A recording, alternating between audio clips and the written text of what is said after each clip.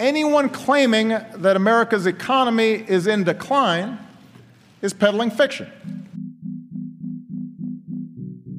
I've abandoned free market principles to save the free market system.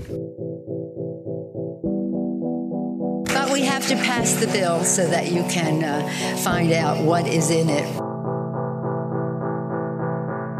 Raising the debt ceiling does not increase our debt. It does not somehow promote profligacy. I know words. I have the best words. Nobody knows the system better than me, which is why I alone can fix it.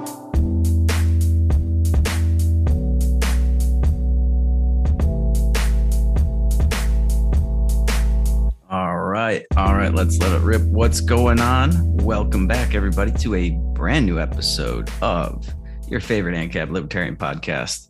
Even cracking Justin's top 12, maybe at the top of the pack for shows that he works on, peddling fiction. I, of course, am your host, the voice and soul of so-called fiction, and back with me, as usual, the guy who I was just commenting earlier looked a little more dejected than these poor Russian captured soldiers I've been seeing all over the internet, having some computer problems in the middle of a move. He's got a Brady Bunch family, a bunch of chickens, no new goats yet, right? No goat. So other than that, I mean, any day now, I keep thinking like any day she is it's time. I don't know what she's waiting on. Yeah. So, but other than that, how's everything going? Did you have a nice weekend? You know, the weekend wasn't bad. My parents came up, we moved a bunch of stuff. We kind of worked on getting stuff settled in here at the new house. It was a not terrible weekend considering all we did was move all weekend. The weather wasn't great for it, but I mean, at least it didn't rain. So we got the goats up here. That was a lot of fun. Let me tell you, goats just really like being loaded up in a dog crate, put in your truck, and then driven 30 miles. The chickens actually were a lot less pleased about the situation, and it was too cold to put them in the bed of the truck, so I had them in the back seat of the truck. So that was a lot of fun. I'm having a hell of a week. Yeah, well, then that explains the need for libations here. It is the afternoon, but we're about wrapped up with the rest of our work, and Justin looked like he needed a drink. So I can't let him drink alone. I've got a lovely mug full of whiskey a couple days before our Friday night happy hour, which will be this Friday. And again, for those of you new listeners to the show that are not involved in that, all you got to do is become a recurring donating member to the show by going to peddlingfictionpodcast.com. Any recurring donation to the show that you want to do could be as little as $1. $1 a month, $1 a year, I think would probably even get you in there. Shows you what my time's worth. But yeah, that helps keep the lights on around here, and we get together every other Friday for as long as we can go. You know, I actually probably have to restock before this one because we've been going pretty late the last couple of times, and it is a lot of fun. But we're getting a little jump start on that here this afternoon because I think we're both just happy we're not in Ukraine right now. I had a really nice weekend, actually. As I mentioned, I think on the last episode, Johnny the Jew came into town. I met him where we had our little event this past year that I need to probably start planning the next one for this year. Sayulita. It was the first time I'd actually been back there since December, I think. So we did what you do in Sayulita. Stay up way too late, drink way too much, and did a little surfing, got a little sun if you can't tell. And then we came back here. I showed him around PV, and he took off yesterday. I think he had a good time. It's great to see him. He did a lot of talk about the Ukraine situation, libertarianism in general. He's actually he might be coming around. So it was good to see how interested he was in sort of our point of view on things, our take on everything. And I think I was trying to think earlier, were there any really prominent voices in this movement from our point of view that got the whole Ukraine thing right from the get-go? Because it seems it might be like a blind spot that we have here, that we're like maybe even too distrusting. I don't know if you can be too distrusting of the media, but it seemed like everybody was like, oh, they're blowing this way out of proportion. This is never going to happen. And then turns out this is like actually a full scale invasion with bombs and everything. And they're still moving in on Kiev. I'm surprised that Ukraine has put up as much of a resistance as they have, which does go to show you that we have been right on a few things. They passed out a bunch of military assault weapons to the population there, which is kind of an interesting angle here, because all of these people that are changing their profile pictures and wearing their colors to Ukraine colors to the State of the Union address that we'll get into later, none of those people are proponents of having military style weapons in the hands of civilians. And what was the first thing Ukraine did when they realized that Putin was invading was pass out a bunch of guns to people. And it's pretty impressive, the stand that they've been able to make so far. Yeah, and I think to your point that, like, I don't know that anybody in our circle got it right either. I mean, I definitely didn't. A lot of people didn't. And not that a lot of people were like way off on why they wouldn't have believed it would get to the point that it has, as much as everybody just kind of looked at what Putin had kind of said and his behavior of the past, and it's like, okay, this is what he's probably going to do. And then he just kept going. And like, there was nothing that, I mean, I guess you could say he's a crazed madman, but he hasn't behaved as one like ever. That wasn't something that, to me, you know, looking at it, that didn't seem like something that was plausible. Like, I didn't think he was going to just keep going like he has. And I don't think the Russian military has the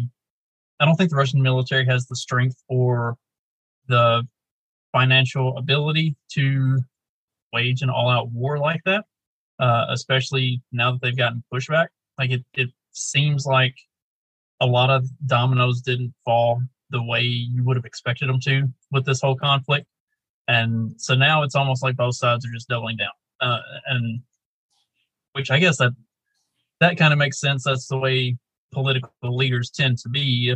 If they try something and it doesn't work, then keep doing it until it works in your favor or something else happens. Yeah, and it is kind of interesting. Right. And actually, one of the points that Johnny the Jew was making, that he claimed he wasn't seeing a lot anywhere, was that, you know, they're just going to Putin's just going to keep escalating things. Like, he can keep carpet bombing them, and he can just level cities. They can go on and doing that a lot longer than Ukraine can stand out. But he's just like, maybe the Ukrainians should just give up. and like, what exactly are they fighting for? Like, what in their like day-to-day lives, what would change for a Ukrainian if Russia had control over them, if they became part of Russia again? And see that, like, I don't know. I'm not sure that, because they have petitioned to join NATO, and I think over the weekend they made the petition to join NATO, but they're not currently a NATO country. They're not currently a member of the European Union. Yeah, like what's the negative of just becoming a Ukrainian province again, or a Russian province again? Like, I don't know. I guess at this point it's more of a fighting for their independence and attempting to get NATO and the European Union and the rest of the West to kind of come to their aid. Because I mean, I don't think Ukraine is a particularly rich or well-off country. Like, they're not without that assistance, they're probably not going to stand on their own particularly well. So, like, I'm not really sure. Yeah, it becomes like this sort of like machismo thing, we would say down here, from both perspectives, right? It's like, well, Putin's struggling to take Kiev. It ended up being a much bigger endeavor than I think he realized. And so he's not gonna tuck tail and run from Ukraine. That would make him look like a little bitch. But from their perspective, it goes to this whole like tribal thing, this Ukrainian pride. And that actually, in a weird way, Ukraine kind of did have was kind of split, like some Ukraine identified with Russia and some identified as Ukrainians. And in like a interesting way, this whole invasion has galvanized all of those Ukrainians to sort of come together and be like, no, we're Ukrainians and we're going to fight for our independence. But like we were saying, it just kind of seems like a title change with no real benefit change. Like it reminded me of, in The Office when Dwight is the assistant to the regional manager. He gets like the title change, but it doesn't come with any extra pay or perks or benefits or anything like that. There is something to be said for this idea that maybe you should just not resist this and let Russia have Ukraine. I don't know. I don't understand. I've never really understood this whole nationalistic tribal pride thing that a lot of people have. I don't know why they are dying for this like piece of land. It doesn't make a lot of sense to me. So something that I haven't paid close enough attention to, mostly because of everything that's been going on for the past few days with the move and everything, but have Russian ground troops and ground forces moved beyond the Donbass region, or is it still just airstrikes and stuff like that that's going on in the rest of the country? No, they had, like the last report I saw, there's like a huge, like 40-mile long military convoy that's like 15 miles outside of Kiev. Is that right? Hang on. See if I can find that article. I was just looking at it, but yeah, they're trying to move in and sort of surround Kiev. They're 15 miles out. I think I heard was like the front of that convoy. So I think my gut is kind of telling me that like once they capture Kiev, like I think Kiev will fall if there's no other like foreign interference, which would again, if the US does its thing where it supplies them with like weapons and arms and armory and all this stuff, and then Ukraine ends up surrendering, all of that stuff just goes into Russia hands. I think it would stop with the capture of that capital, and then hopefully these negotiation talks would take place. And I mean, swearing to, promising to never have Ukraine as part of NATO, I think would be a good start for the US. Just be like, okay, like we get it. You don't want to be surrounded by NATO forces on like all sides. We'll back off and we can start the concessions there. But go ahead. Well, there were some peace talks that had gone on over the weekend, but I'm not sure that, like, to this point, I haven't heard of anything that's actually come out of that yet. Like, that was supposed to happen sometime Sunday. And like I said, I'm not aware of anything that's actually been accomplished from that as of yet. I heard they're going to resume again today, actually. And there were reports that that Putin was amenable to peace talks and negotiations and stuff like that, and was even willing to work with and get along with Zelensky and some of the Ukrainian government that's in place currently. He just didn't want to deal with the neo-Nazis that the Obama regime and NATO put in place back in 2014. Yeah. And, China has sort of aligned themselves more and more with Russia.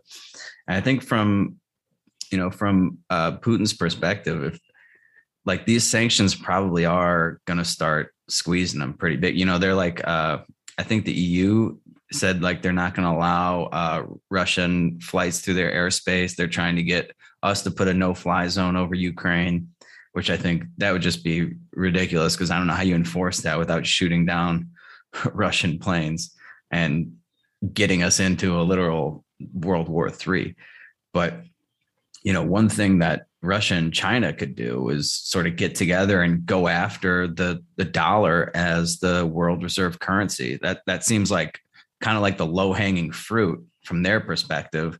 It doesn't require any military intervention, but like, think of everything that the US gets from China, just about everything in everybody's room right now. If China wants to do, sanction the US and in the terms that, we use, with just stop giving us stuff, stop loaning us money, stop producing everything that we purchase in our everyday lives, combine that with this inflation problem that we're already having. And the cost of living would skyrocket for the average American. Russia's got the whole gas thing that they're supplying gas to, Germany gets 50% of their gas from them. A lot of major countries are kind of dependent on them for energy. They could sort of start this process of getting the dollar out of the reserve currency status. And that's the only thing keeping the dollar afloat right now and protecting this way of life that Americans have grown accustomed to, which is living way above our means. Our standard of living is out of control compared to how broke we would be if the entire world didn't have to buy our dollars first in order to buy anything else that they needed.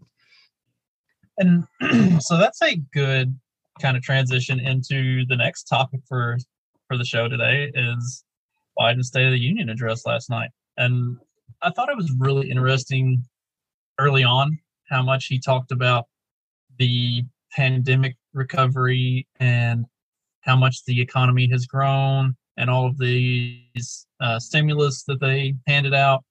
And then almost as if the two weren't connected in any way, then turned around and started to talk about how much people are feeling inflation hitting them in the pocketbooks, how hard it's been for everybody, how they're going to release all of these oil reserves to bring gas costs down, as if the fact that shutting down pipelines wasn't the reason that the gas prices have been like skyrocketing to begin with. Like, it's all of these things that he talks about and just getting standing ovations left and right, talking about all of this economic recovery and everything they're doing to help the working man and to help the middle class and to build the middle class and all of this stuff.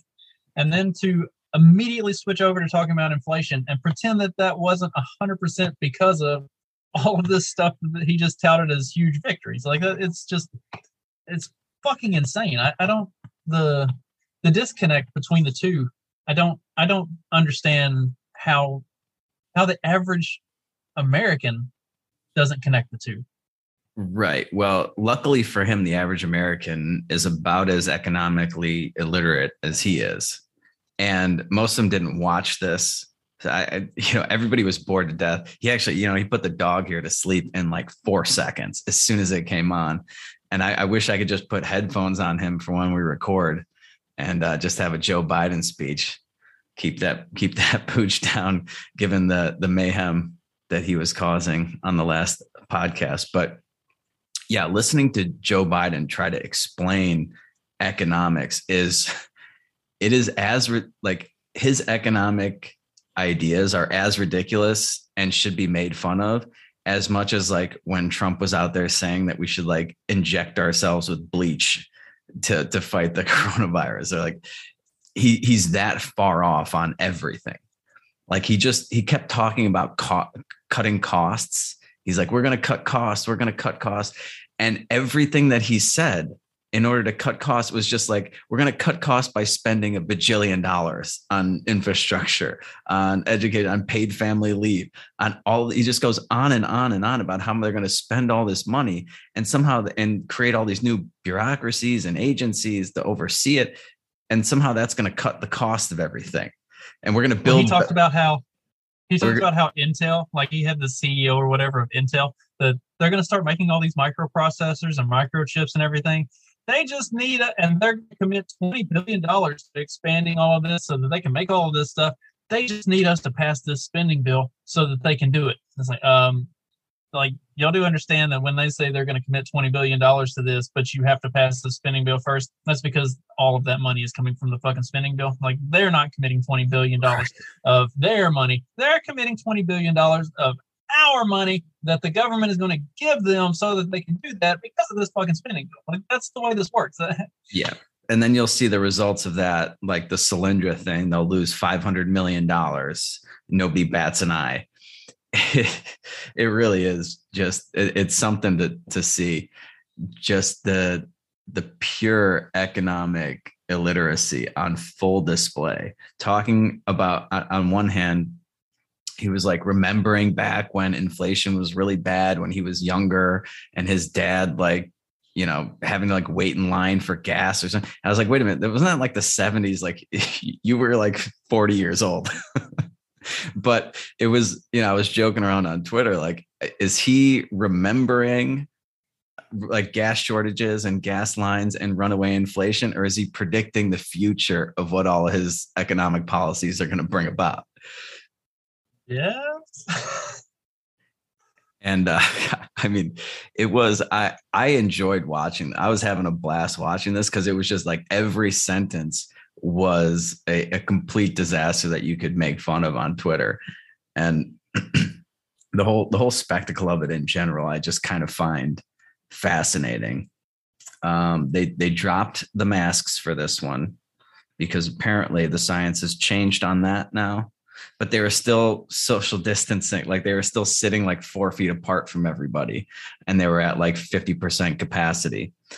And then, yes, everybody was wearing their Ukraine colors in solidarity, which I can't. That whole part of his speech, like the entire first like 10 minutes where he talked about Ukraine, it just sounded like full on war propaganda, like beat the drum. It's time to go fuck up Russia. Like, yeah, dude, well, it was weird dial it because back he a little said, bit. yeah, he said he wasn't going to commit troops to this, but then he's like, but let me be clear. We're going to do everything we can to like make sure like no inch of NATO ground is ever given up and blah, blah, blah, blah. So it's like, all right. And everybody got a standing ovation. So it was like, we're prepared. We're prepared to go to World War III so that we keep NATO like right on the Russia border and all these, you know, it was, I don't even know what to say, how ridiculous everything that he said. I'm going to have to like, one of the reasons why I was tweeting so much was because I wanted to give myself notes for this podcast, just so I could remember all of the ridiculous things that he was saying. But it really is pretty interesting to see, because like that the whole Build Back Better thing was, basically destroyed. So he had to come up with a new term for it. It was like Build America Better or something. Comes up with a different terminology to mean the same thing, which is, you know, we're gonna spend $1 bajillion. That's going to keep down inflation. And somehow, you know, we just need to put these bills on his desk for him to sign, and everything's fine. And by now, everybody should realize that if all you had to do was like write something down on a piece of paper and give it to some politician in a fancy suit to sign it, all of our problems would be solved. Like we're gonna start building in America again. That's gonna cut costs. Everything's gonna be cheaper and more efficient. If it was cheaper and more efficient to build in America, we'd still be building things in America. They wouldn't have shipped it overseas. Like, we used to build things here. We used to be the biggest exporter of all kinds of stuff. And then it got too expensive to do that. In order to actually cut costs, they shipped all of that stuff overseas. And that's one of the reasons why we were talking about how China supplies us with everything. If it was cheaper and more efficient to build stuff here, we'd already be doing it. And just like, there's this thing that Biden does where he just like yells at us. He's like, we need to do this now. We need to end cancer once and for all now. Just put the bill on my desk. I'll sign it. I'm ready. We can do it. It's long overdue. Just get it done now. It's like, so you're just going to, I guess I could just be president. We just go like, we should do this now. and fill in the blank. Let's get policy X done now. Just put it on my desk. I'll sign it, and all of our problems will be solved. Except that every politician has been saying that my entire life. They're still talking about the exact same problems that they're always talking about. And everything that they're involved in are the things that people are constantly complaining about. The cost of education. Go ahead. And he was talking about the things that people are complaining about. He talked about Obamacare and how that was going to save everybody $2,400 a year on their premiums and stuff. When's that going to happen? When is this going to materialize? Like, we've been waiting for 10 years now, 8 years. Like, when's that happening? When's it coming? Like a lot of, he called back to a lot of Obama era type stuff that he touted as these success stories of the government stepping in to help people and making things better. When are those going to keep actually helping and making things better? Because it hasn't happened yet. In fact, if anything, especially when you look at Obamacare, it's done the complete opposite. It's wrecked the healthcare system. It talked about trying to reel in the cost of insulin. Okay, so what you're going to tell me is after letting the pharmaceutical company just run roughshod over us for the last year, now you're gonna start putting the clamps on them and make them dial stuff back? Really? I did get a huge kick out of that, because they always have these like token people that they point to in the stands that he's actually like he's met, and they had this like 7th grade kid who had like type 1 diabetes or something, and it was like, so I forget his name. It might have been Justin. I don't know. It was somebody, some kid's name. It was like 7th grader / diabetes advocate. He like stands up and gets a huge, like, standing ovation for that. And he also talked about, we're going to get affordable high speed internet all over the country. And that was like one of the jokes. I was like, God, I hope this high speed internet is half as affordable as the affordable housing that we were supposed to get, as education is supposed to, and healthcare. Because if I actually want it to be half as affordable, because when they say affordable, it literally means that you have to go into tens, maybe hundreds of thousands of dollars into debt to get it. And they failed on they're still talking. And I can't believe they actually bring this up, because it still gets like a round of applause from the left when you talk about providing clean drinking water to your citizens. Like, okay, so they have literally stolen $30 trillion, 30 trillion with a T. That's the bonded debt right now. They've promised hundreds of trillions more. They've got tens of thousands of pages of legislation that you put it on the desk, we'll sign it, the problem will be solved. They've been droning on and on. They bureaucracy after bureaucracy, committee after super committee, all this shit. And we don't have clean drinking water yet. If that's not like the most basic fucking function, something that you should be providing, you can't do that after 30 trillion, stacks and stacks of legislation, a billion committees and bureaucracies. Maybe, just maybe it's time to try a different system here. Call me crazy, but this doesn't seem to be working out if they still don't have clean drinking water in Flint, Michigan. Do they have clean drinking water in Flint, Michigan? Like I'm tempted replacing to believe lead pipes and all of this stuff. And to my knowledge, nothing has changed in Flint. Like, we're going on 3 presidents, and it's still the same old. Yeah, and I don't know how many other places in the U.S. are like that. For the most part, I think a lot of people have clean drinking water. I just think it's a really weird thing to point out. It's like such a failure, but they're patting themselves on the back for saying that they're going to fix it. It's like, you shouldn't even have to fucking fix that. Like, that should have been taken care of like 200 years ago. Like, we have clean drinking water here in Puerto Vallarta, Mexico. I can drink out of the faucet. That's Mexico.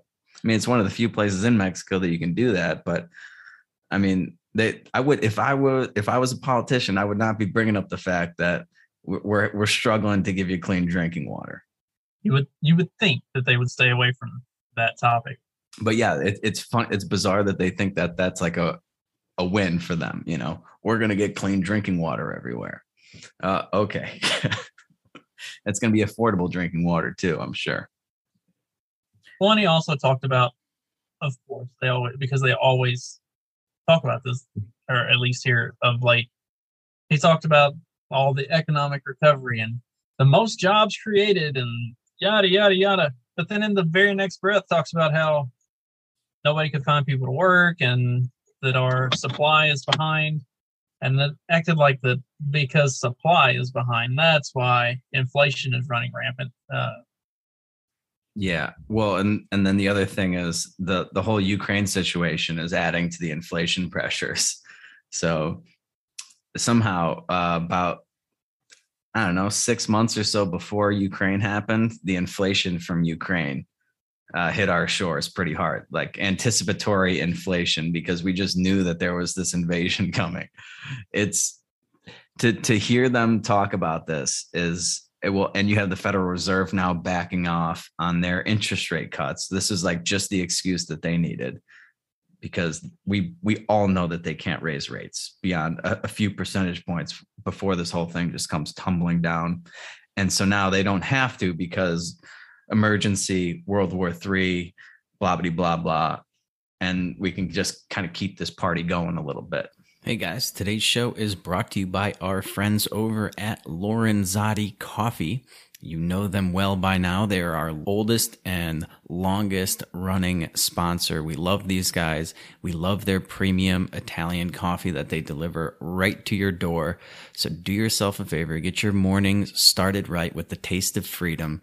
Go to lorenzotti.coffee and use promo code FICTION so they know I sent you, and you'll get 10% off your order. That's Lorenzotti, L-O-R-E as in Edward, N as in Nancy, Z as in Zebra, OTTI.coffee, promo code FICTION. Get all of your coffee and coffee supplies from these guys. And not only are they fans of the show, but they've gone above and beyond the call of duty as a sponsor. So go order some coffee, order an espresso machine, get a coffee grinder, do it all at lorenzotti.coffee, promo code FICTION. All right. Let's see what else I got here. Yeah, I don't know. It's like he did talk. It was interesting to hear him talk about the pandemic stuff too, like how they're opening up schools again. And you know, he was saying that the reason they were able to open up schools was because people were vaccinated and masks and lockdowns. It's just like literally none of those things had anything to do with reopening the schools. None of them. They were all just there, and then some schools ignored them and opened up anyway. And none of these kids are being vaccinated, at least for the most part. Yeah, not. I haven't seen the numbers on it, but I don't think it's a super high percentage that are vaccinated. Yeah, and then you know, the idea that he's been this not this divisive force in America, like the state of our union is strong. He actually said, and I can't remember if Trump said that in his last State of the Union address. He might have. They usually do at least once, but I was waiting for it, and it came like right at the end. The state of our union is strong because you, the American people, are strong, or like something like that. There has never been. I mean, like we're so divided right now. Maybe in the 60s with like the Vietnam War. And then maybe in like the Civil War, like, I don't know how divided a country has to be before during the State of the Union address, the president will admit that the state of our union is not that strong. It's in fact very, very weak. I mean, have you ever seen a portion of the American population as demonized as the unvaccinated have been? I mean, like that's something that's crazy. Yeah, like they just spent the last 2 years basically accusing you of wanting to kill grandma, wanting to refuse basic human rights according to them, like healthcare services. You should just have to die. You shouldn't be able to take a hospital bed if you don't get this vaccine. You should have to stay home. We should, put them into camps. And this is the state of our union being strong. When you have like two very distinct groups in America that not only we're already like diametrically opposed philosophically. We're like, you know, on a number of issues, the vaccination thing, the COVID stuff, but like abortion and things like that. Like there's no way to reconcile those two. And now you throw in like this evil treatment towards people.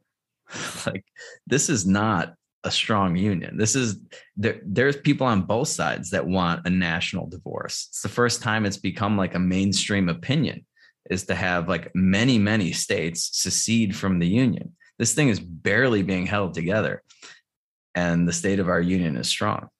At least as far as they're concerned, it's super strong. Yeah. Well, this, you know, they might try to use this whole Russia-Ukraine thing to unite us again. It's always one of their best tactics, is to propagandize people into getting behind another war and coming together to save the whatever it is. In this case, it's the Ukrainian people. Again, I think it is pretty fascinating to see how much attention that gets versus all the other wars that are going on right now. And it's really because this is one of the few wars that's going on that the U.S. isn't actually instigating. Like, we're finally not invading or fighting a proxy war somewhere. And now we think we have the moral authority to stand up against this. But something interesting that you, and it was just like offhand that you mentioned it, but you did mention Trump. There were a few portions of Biden's speech that came across very Trumpian. He, if I'm remembering it correctly, towards somewhere in the last like 20 to 30 minutes, he talked about the need to secure our southern border. A lot of his Build Back Better had a pretty significant MAGA feel to it. I mean, just, you know, when you look at the wording and the way he talked about it, gosh, what else? There were a couple of things. There were several things. And Dan Smots, who does The System Is Down, and he did work for the Jorgensen campaign and everything. He would probably be mad at me that I linked the two together. But like, Dan put together this meme this morning that it was Biden with a MAGA hat on, and like while receiving a standing ovation. And really, like, it's funny, but it's also pretty on the nose, because a lot of what a lot of what Biden was saying really felt kind of Trumpian. And so, yeah, I mean, he's going to get a resounding standing ovation from both sides of the aisle, because he's saying a lot of the stuff that the right is kind of on board with. Yeah, well, nationalism always plays well to the crowd. And yeah, it's, again, but all of these issues, though, I mean, you have to just say secure the border, like basically in every State of the Union.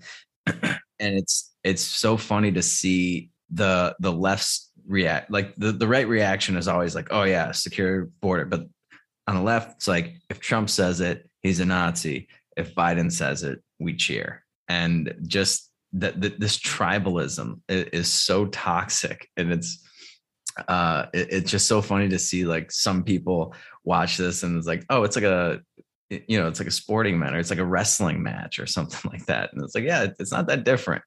You have two teams. You got a red team and a blue team. And if you say something and you're on team blue's going to like it. And if you say something and you're on team red, team blue's probably not going to like it.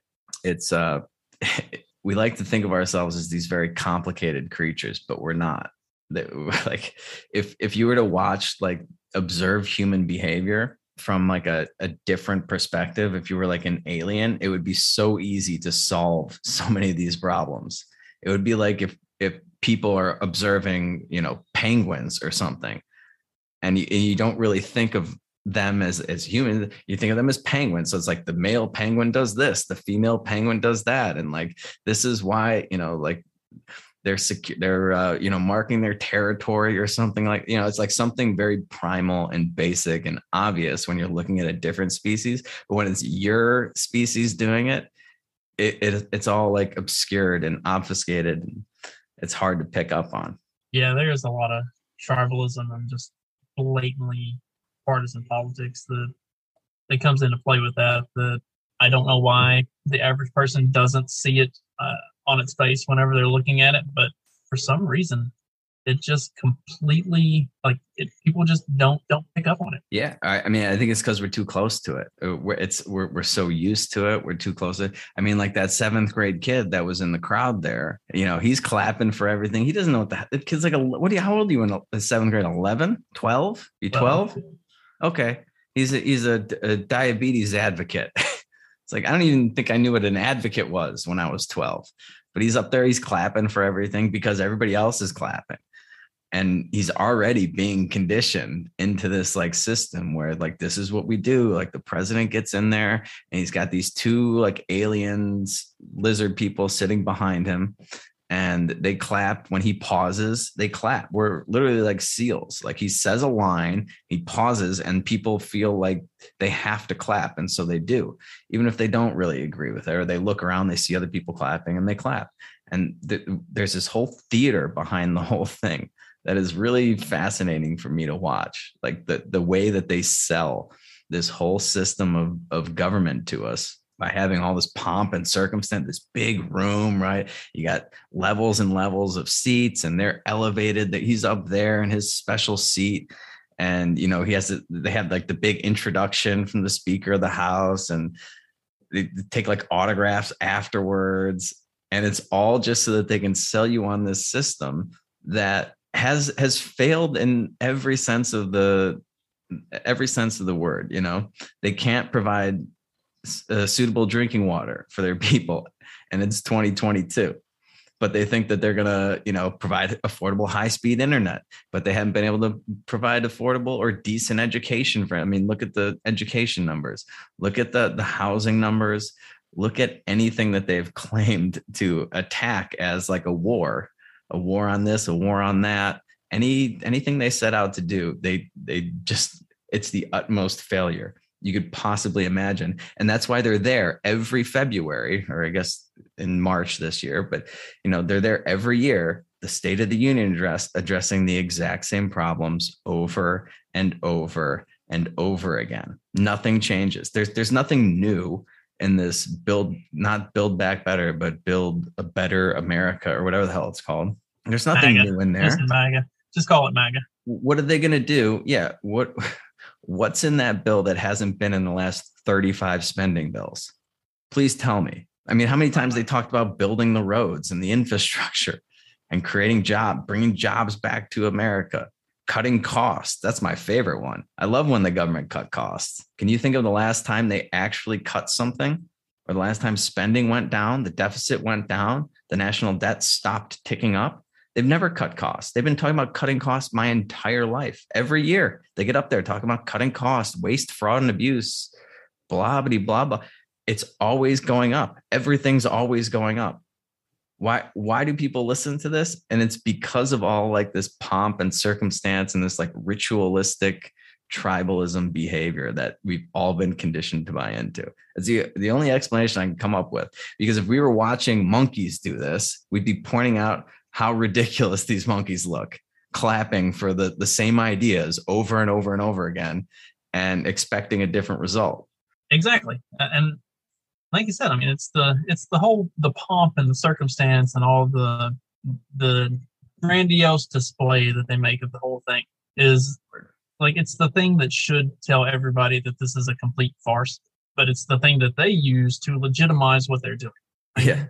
Because it is a big show, then obviously you should take it serious. But the fact that they make such a big show of it, that every time Biden says anything, even remotely not him falling all over his own tongue, everybody stands up and claps for it. Yeah. Like, I couldn't think of a single thing that he said that I was like, ooh, yeah, that's pretty good. I think like that would deserve a round of applause. I love the way he signed off. He's just like, go get him. Which was the greatest Biden thing of all time. Like he was a football coach or something. It was a halftime speech. I don't know. Like he's just getting confused, and he's trying to like revitalize the troops and get everybody energized and excited. Go get him. Go get who? What are we doing here? But it's very, it's very interesting because if it doesn't have all the pomp and circumstance, nobody takes it seriously. Like that's why church, you go there and everything's like big stained glass windows and gold and nice organs and a big door and the fancy churches. And it's like, they're not saying anything that the crazy guy on the street with like the megaphone and the Bible in his hand is saying, but he's just like standing on the fucking corner. Nobody takes him seriously. But if you put that same guy in like a nice robe and behind this like decked out marble stand with a big gold Bible and people standing around him holding candles and doing all this shit, well, then it's like, oh, I should take this seriously. This seems right to me. And all of this, the government operates the exact same way with robes and rituals and, sacraments and, sacrilegious behavior, like heretics, things you can't say, things you can't touch. It's very interesting. Say, don't get me started on the hypocrisy that is the church. I could go all day on that. I wouldn't want to. Yeah, I'd be bored to death. But I do like drawing the parallels between that and government, because I mean, it's how you control people. It really, cults, religions, government, they all use the same tactics because, like I said, we're not very complicated creatures. It's really easy how to figure out how to manipulate people for whatever purpose you want. And one of them is, these big grandiose, that's a great word, by the way, great word to use, pomp and circumstance and fancy stuff to make people feel like you are a lot more qualified and important, smarter than they are. And that's another reason why I think it's hilarious to watch Joe Biden try to get through a speech. He was like, he did start to fade a little bit as the speech went on too. And he went for an hour. I think, usually they go for a little more than that, not much more, maybe an hour 10, hour 15, something like that. But it's pretty funny to watch really unimpressive people try to get through and convince you that they should be in charge of all of this stuff. And there were a couple moments throughout it where he either looked confused or he would start to really stumble over his words and like lose his place. And then he would say something kind of silly. And then he would get back on track. He's amusing to watch him perform. Yeah. And there weren't that many gaffes. I would expect a lot more going into his president. I was like, this is going to be hilarious. He's not going to be able to give an hour speech, but he did okay. He caught himself a few times and it wasn't like a huge issue. If I gave a speech for an hour, I would probably stumble over a few words too.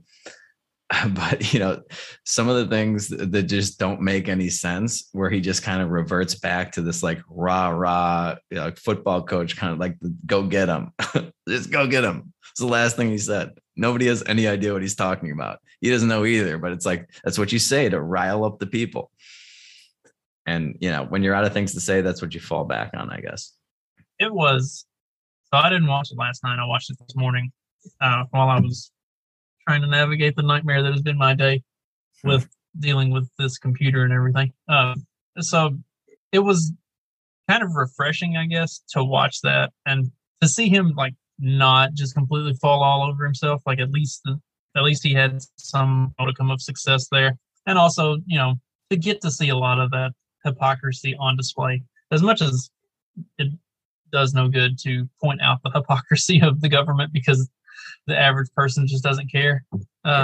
It was interesting to hear him say those things, especially the things we talked about earlier, the very drastic differences in very close succession, and act like one of these is a success, but it's not because of the other one. Like I was hopefully, as he makes speeches like this, because they're going to have to start putting him they're going to have to start putting him in front of people and like actually letting him talk. Like they can't continue to just roll him away for another 2 years like they did for all of 2021.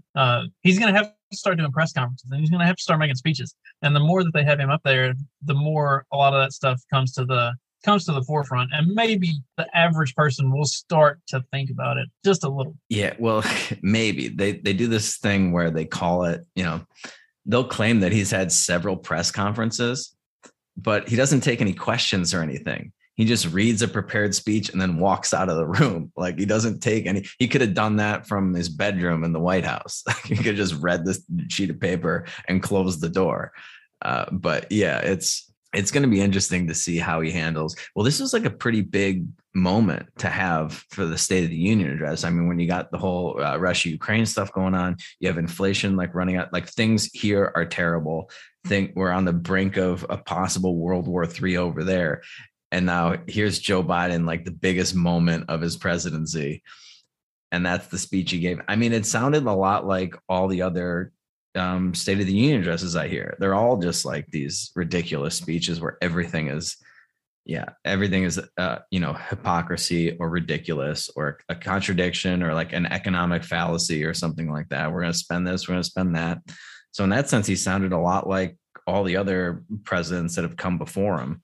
Did you listen to the Republican response? Do you ever? No. I don't understand why they have these like really awkward, the other party responds to the State of the Union address. And I mean, it does seem like the Republicans are far more in touch with the average American. Like, they basically talked about,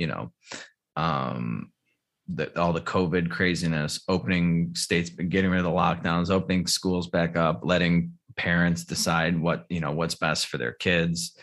And I mean, yeah, that's great. You're 2 years too late with most of that shit. But and then they talked about like inflation and how that's a real thing and it's really hurting families. But the idea that like all of this, high soaring inflation we're having right now, it hasn't quite run away yet, but all the inflation, like the bubble economy, the COVID craziness, it all started under Republican rule. Like, the idea that this is just Joe Biden's fault or the Democrats' fault is absolutely ridiculous. Like, the bubble economy was first really blown up. I mean, we had the tech bubble, right, that exploded in 2000. All right. But after that, it was like George W. Bush and, blowing up the housing bubble. And then that collapsing, and then, having the Federal Reserve come in with quantitative easing and all that shit. The COVID stuff started under Donald Trump. Like, he wasn't like a huge proponent of locking everything down indefinitely, but he didn't stop it from happening. And, the inflation thing, he spent like $7 trillion his last year. George W. Bush doubled the national debt. Like, they all, had the Federal Reserve suppressing interest rates, keeping them at zero for, since 2001, essentially. And this idea that it's all falls at the foot of Democrats is just it drives me crazy. But they are the best at sort of escalating all of the issues that Republicans are responsible for. Like, okay, George Bush took it from like 5 to 9, and then Obama took it from 9 to 18, and then Trump from 18 to 25, and then 25 to 30. They're very good at escalating all of the problems and exacerbating them. And I don't know. All of these responses are just kind of ridiculous, but they are more in touch with, I think, where the American people are. And just that chasm, there's always like this huge chasm between what the State of the Union address talking points were and what the response was. And that in and of itself kind of shows you how weak the State of the Union actually is. You know what I mean? It's like, if, he's out there talking about, oh, this is all great, we're going to build back better, spend all this money. And then these, the Republicans out there and saying like, yeah, like this inflation, like it's 15%, you guys are getting killed at home. That kind of shows you that there's a much bigger problem going on at home than just rah, State of the Union strong. And if the situation was reversed and, like you have the Republican giving that speech and then you have like a Democrat talking about like trans rights and all that other stuff, it's just like, dude, these people are so far apart on everything. What are we doing here? Well, a little bit of a white pill going forward for 2022 is a lot of polls that are being conducted. So something that I've talked about on the morning show that I do is how there's a lot of the polls consider there to be like 30%-ish who are going to vote Republican no matter what. And then there are 30% ish who are going to vote Democrat no matter what. And then you've got this big 40% in the middle that kind of swing elections one way or the other. And right now, anywhere from 60 to 70% of that big middle 40% group are aligning with the Republicans, or at the very least think that the Democrats are doing a bad job and don't trust that the Democrats can. So there's that big middle voting block that tends to swing elections one way or the other is swinging pretty hard to the right now. And an interesting thing about a lot of those polls is because it does typically go in a 4-year cycle where that group will kind of swing back and forth. And something that you're seeing right now is a lot of that group is swinging more to the right, and like with more intent of like staying in that direction, like not a whole lot of, because the left has moved so far left that it has pushed a lot of those people to the right, even though they might not want to be. People are getting really worn out with all the COVID stuff. They're starting to come around to our side on things. The wokeism, I think, has overplayed its hand, and people are getting sick of that. It's time for that sort of pendulum to swing back the other way. It's been very interesting to be where we're at and watch this whole thing sort of take place. Because I couldn't imagine being in that middle group where you're just like, I'm not sure like which way to go. It's like, no, I have like guiding principles. They tell me the answer to everything. It's really simple. And to watch people not have that and sort of go which way the wind blows until they reach some sort of mental exhaustion, it's fascinating to watch. And yeah, people are very sick of wearing the masks and staying at home, not traveling, following these ridiculous policy prescriptions that don't make any sense. And the wokeism, just like having no good comedy come out ever anymore. And if it does, it becomes this huge like controversial thing. All the movies suck. There's no entertainment anymore. I think people are sick of it.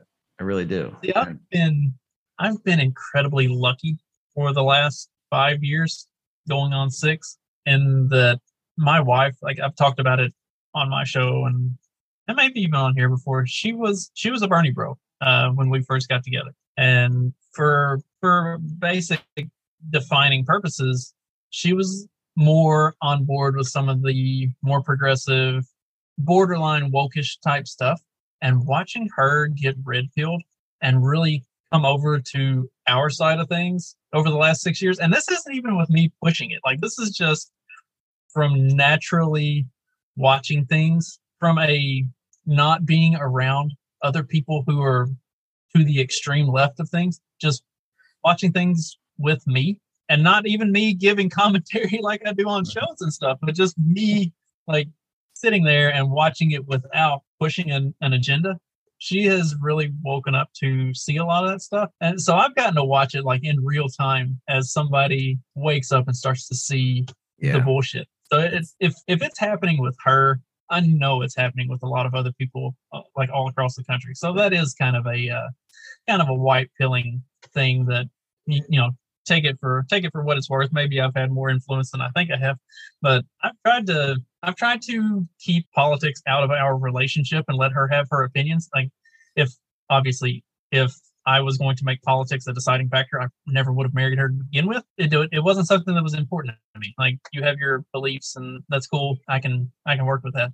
And to watch her like come around in real time has been really, really fun. And I'm sure there are other people who have similar stories. Hopefully. Oh yeah, absolutely. Well, I was just kind of talking about Johnny the Jew earlier in the show. He's not quite there yet, but I mean, he's always sort of been more of just like a pragmatic person, you know, like whatever kind of makes the most sense. Like, and he can kind of figure out when stuff doesn't make sense and he'll think about it. But yeah, it's sort of like you're a psychiatrist and you're watching your patient have like this breakthrough, and you can't, you know, they're always like, well, what does that mean to you? And how does that make you feel? And it's like, you can't give them the answer, even though you know what it is. You have to let them discover it for themselves. And the best thing about all of this pomp and circumstance and this ridiculousness that goes on is like, they will hang themselves with all that rope. And we kind of just have to sit back and let it happen, and then provide, the clarity when people are sort of ready to receive it. Take that for whatever you want to take it for, but hopefully other people are having some enjoyable moments. He did. Headband on. He's been progressively crawling all over me. But yeah, mine are behaving themselves. They're in the other room. Yeah. He's been quiet though, which is good. He went on 2 walks today, so. Oh, busy day. Yeah. I haven't taken him out yet, so I've been busy. But yeah, he got to go out twice today, so I think he's a lot less complainy than he was. Was that Saturday? I forget what day it was. Or no, it was Friday. Friday. He was kind of whiny Friday morning. He was. He's been much better today. He's a good boy. But yeah, we should probably wrap on that. I think we're coming up on time here. Anything else you got to get off your chest? Anything you want to plug? Oh, just my normal stuff. I've got my show. I didn't, because of all the impressive computer problems I've been having over the last 24 to 48 hours, I didn't put out a Wednesday episode of my show. But normally you can find the Fact Check This podcast on YouTube, Rumble, BitChute, Odyssey, and all the podcatchers every Monday and Wednesday. And then I've got the morning show that I've been doing is a lot of fun. It's called The Morning After, and hit me up for the link, because until we get to 100 subscribers and I can actually do a customizable URL for the show, it is damn near impossible to just find it on a general search on YouTube. But The Morning After is the name of the show. It's me and a few other guys that I know from random things on Twitter. And we do a Monday, Wednesday, Friday morning show at 7:30 Central, 8:30 Eastern, and we talk about random topics. We're all wildly racist and misogynistic, so we tie that into every episode in some way. It's a lot of fun. We have a decent little supporter group that tunes in and comments and chats with us throughout every episode. So if you don't have anything to do on a Monday, Wednesday, or Friday morning, check us out. We have a lot of fun with that, and we do even cover some news from time to time. Well, that fits in perfectly with this schedule of this show. So when you're not listening to this, you listen to that. And I'm officially out of whiskey, so it's time to end the show. But speaking of that, one thing I haven't talked much about is the merchandise store that we have going on. Because I was gonna talk about this earlier, but next time I go back, I'm gonna come back with some official Peddling Fiction mugs and stuff like that. But yeah, at TeePublic, if you search for the show on there, you should find our store. You can get a lot of custom, paraphernalia, mugs, shirts, posters, tote bags, whatever the fuck you want. It's on there. And yeah, give me that link. I'll drop it in the description for the audio too. And yeah, don't forget to follow us on Twitter at Peddle Fiction. And like I said at the top of the show, we're having happy hour on Friday at 6:30. You just got to become a supporting listener of the show, peddlingfictionpodcast.com. Recurring monthly donation, any denomination you want gets you in. And then you can take place in the festivities that were really something last week or 2 weeks ago. Really something. Justin missed out because he has to go to bed. He's got the craziest schedule I can imagine. He's up at 2, napping at 6 a.m. Craziness. But yeah, do that. It's a lot of fun. And we will be back, I don't know, maybe later this week with a brand new episode. Until then, you guys know the drill. Yeah, it's all dependent on Justin's moving schedule at this point. So until then, you know what to do. Just keep on peddling that so-called fiction. Peace.